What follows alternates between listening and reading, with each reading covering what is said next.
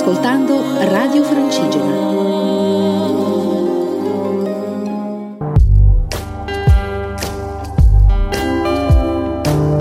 L'arte del camminare, a cura di Luca Gianotti e della Compagnia dei Cammini.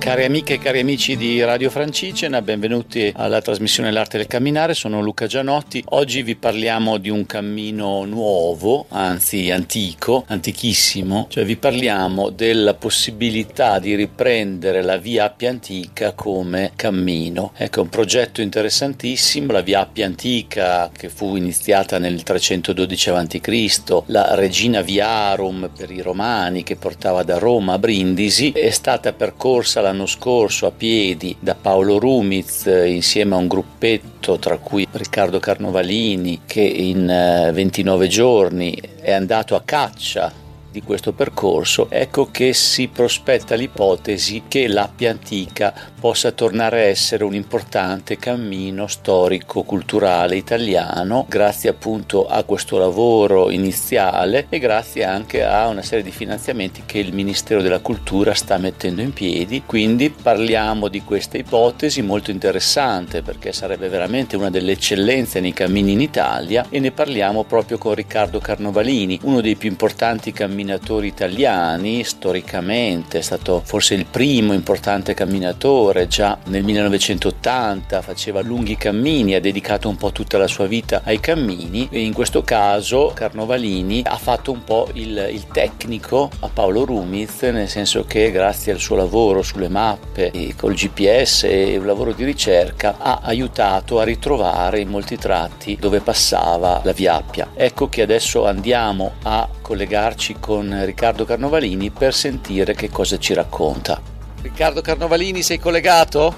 Sì, ci sono, eccomi. Oh, ciao Riccardo, benvenuto su Radio Francigena. Mi fa piacere Buongiorno a te e a tutti. Ritrovarti e parlare un po' di cammini con te, e in particolare questa volta mi piacerebbe parlare della Via Antica. Stiamo approfondendo questo argomento, questo progetto nuovo su cui stai lavorando e che sta appunto per uscire con una serie di iniziative importanti. È vero, come dice Paolo Rumiz, che può essere un cammino veramente importante che rappresenta un po' l'Italia come cammino tra i più importanti in Italia? Beh, certo, l'Appia Antica, la Regina Viarum, è la madre di tutte le vie, è la uno dell'impero romano, della romanità, è la via verso l'Oriente, quindi è la via antica, certamente più antica delle varie francigene, e noi l'abbiamo percorsa nel maggio e nel giugno scorsi, andando da Roma a Brindisi e facendo questi 600 km in 29 giorni.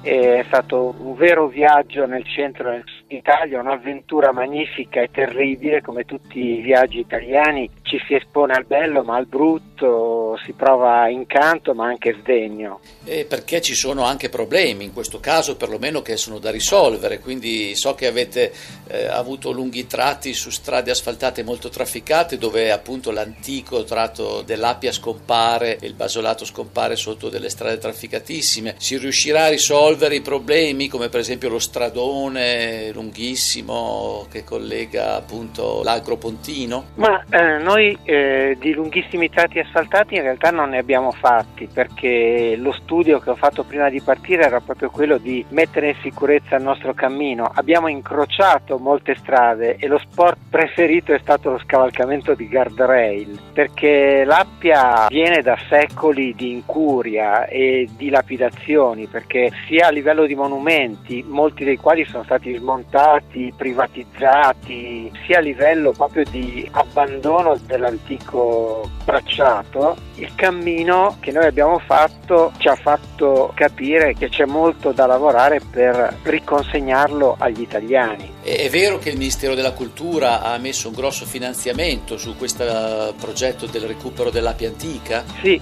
è vero, c'è anche un tavolo di lavoro con il coinvolgimento delle 4 regioni, Lazio, Campania, Basilicata e Puglia, le soprintendenze, vari esperti, le realtà del territorio. Il Ministero tra l'altro si è attivato coinvolgendo l'ANAS perché sull'Appia ricadono alcune decine di case cantoniere in abbandono, un altro patrimonio che stiamo dilapidando e che va utilizzato, che in questo caso potrebbe diventare posto tappa lungo la via. E quindi speriamo che le istituzioni si riescano a mettere d'accordo, che non ci sia tutto un rallentamento burocratico, visto che più istituzioni ci sono c'è sempre il rischio che tutto si rallenti molto, e che però venga messo in sicurezza, si creino le alternative al traffico, si trovino i sottopassaggi per le strade trafficate, e che voi possiate lavorare in questo gruppo di lavoro. È così?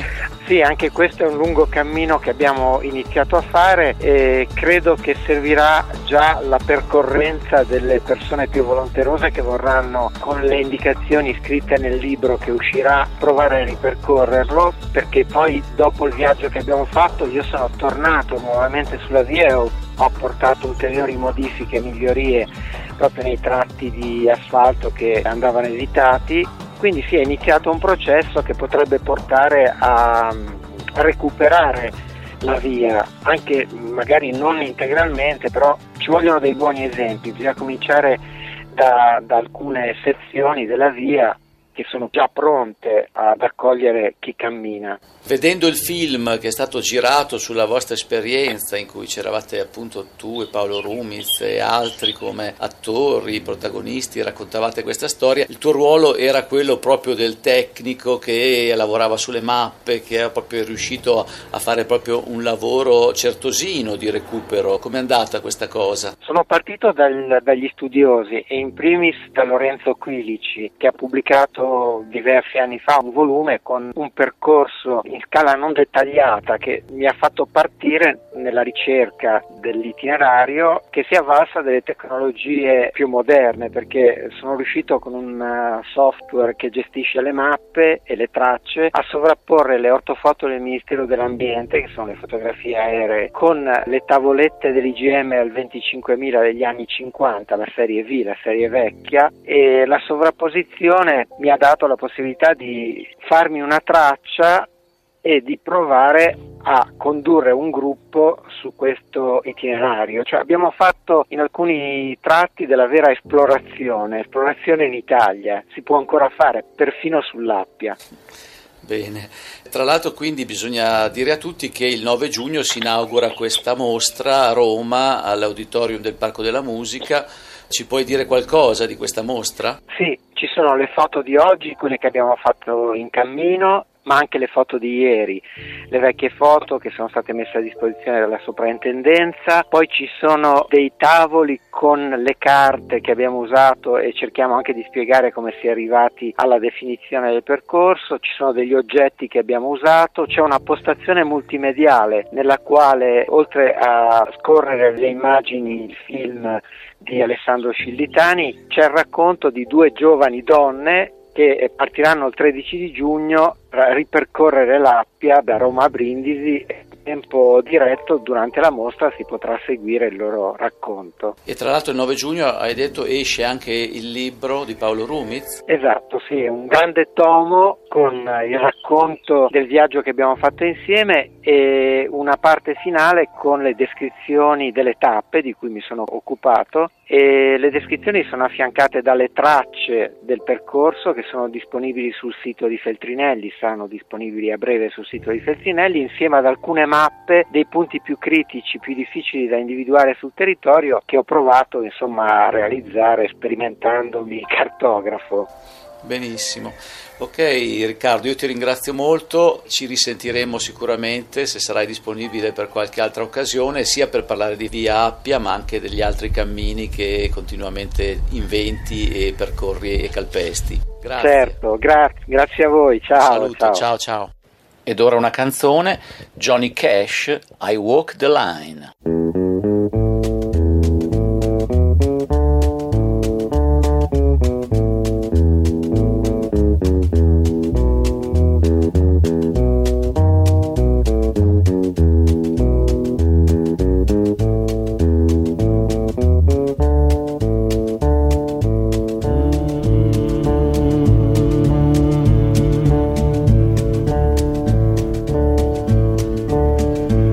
I find it very find myself alone when each day is through.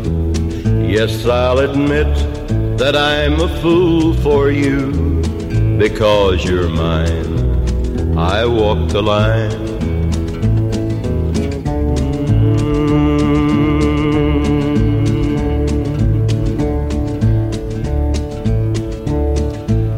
As sure as night is dark and day is light, I keep you on my mind both day and night. And happiness I've known proves that it's right. Because you're mine, I walk the line.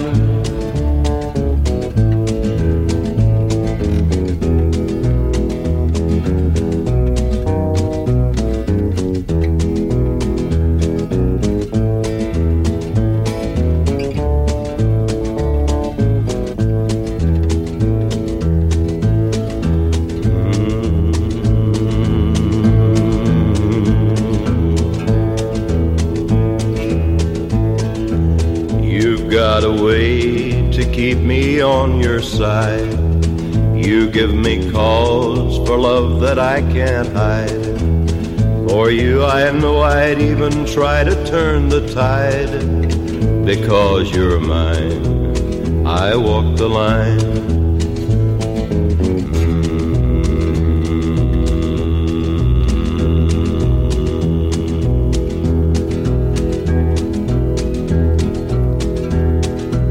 I keep a close watch on this heart of mine. I keep my eyes wide open all the time. I keep the ends out for the tie that binds. Because you're mine, I walk the line. Because you're mine, I walk the line. Because you're mine, I walk the line. Gli appuntamenti dal mondo del camminare. Il primo appuntamento di oggi è la mostra di cui parlavamo prima, l'Appia ritrovata, in cammino da Roma a Brindisi, di Paolo Rumiz e Compagni, con appunto una parte fotografica gestita da Riccardo Carnovalini. Ci sono anche i video di Alessandro Scillitani. La mostra resterà aperta all'Auditorium Parco della Musica di Roma dal 9 giugno al 18 settembre, anche se rimarrà chiusa dall'1 al 28 agosto, quando è chiuso l'auditorium. In questo periodo i primi giorni sarà ingresso gratuito, i primi giorni dal 9 al 12, e poi dopo sarà a pagamento al costo di 10 euro. L'apertura è tutti i giorni dalle 12.30 alle 20.30 e sarà appunto occasione di approfondimento di questo progetto culturale di notevole importanza. La seconda segnalazione invece riguarda un cammino su un'altra via antica di tipo diverso, che sono le vie di transumanza, i tratturi, un viaggio che si chiama La Transumanza e gli Eremi, che sarà da sabato 18 a sabato 25 giugno, dall'Aquila fino in Maiella. Sarà una traversata lungo il Tratto Romagno, seguendo le pendici del Gran Sasso e poi dopo arrivando fino in Maiella, una traversata nella natura ma soprattutto nella cultura di quei paesini che ancora conservano tante caratteristiche rurali e pastorali importanti, interessanti, per poi finire appunto negli aspetti più legati all'eremitaggio nella zona della Maiella, famosa per Celestino V e per i suoi eremi. Questo viaggio è accompagnato dal sottoscritto e trovate tutte le informazioni sul sito www.cammini.eu. Con questo è tutto, vi do appuntamento alla prossima, ci sentiamo e vi mando a tutti un sorriso. Buoni cammini a tutti.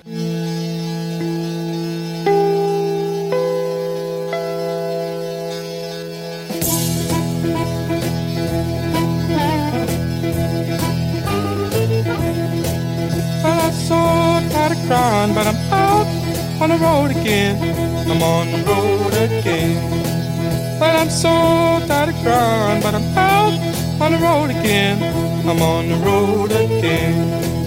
I ain't got no woman just to call my special friend. You know the first time I traveled out in the rain and snow, in the rain and snow. You know the first time I traveled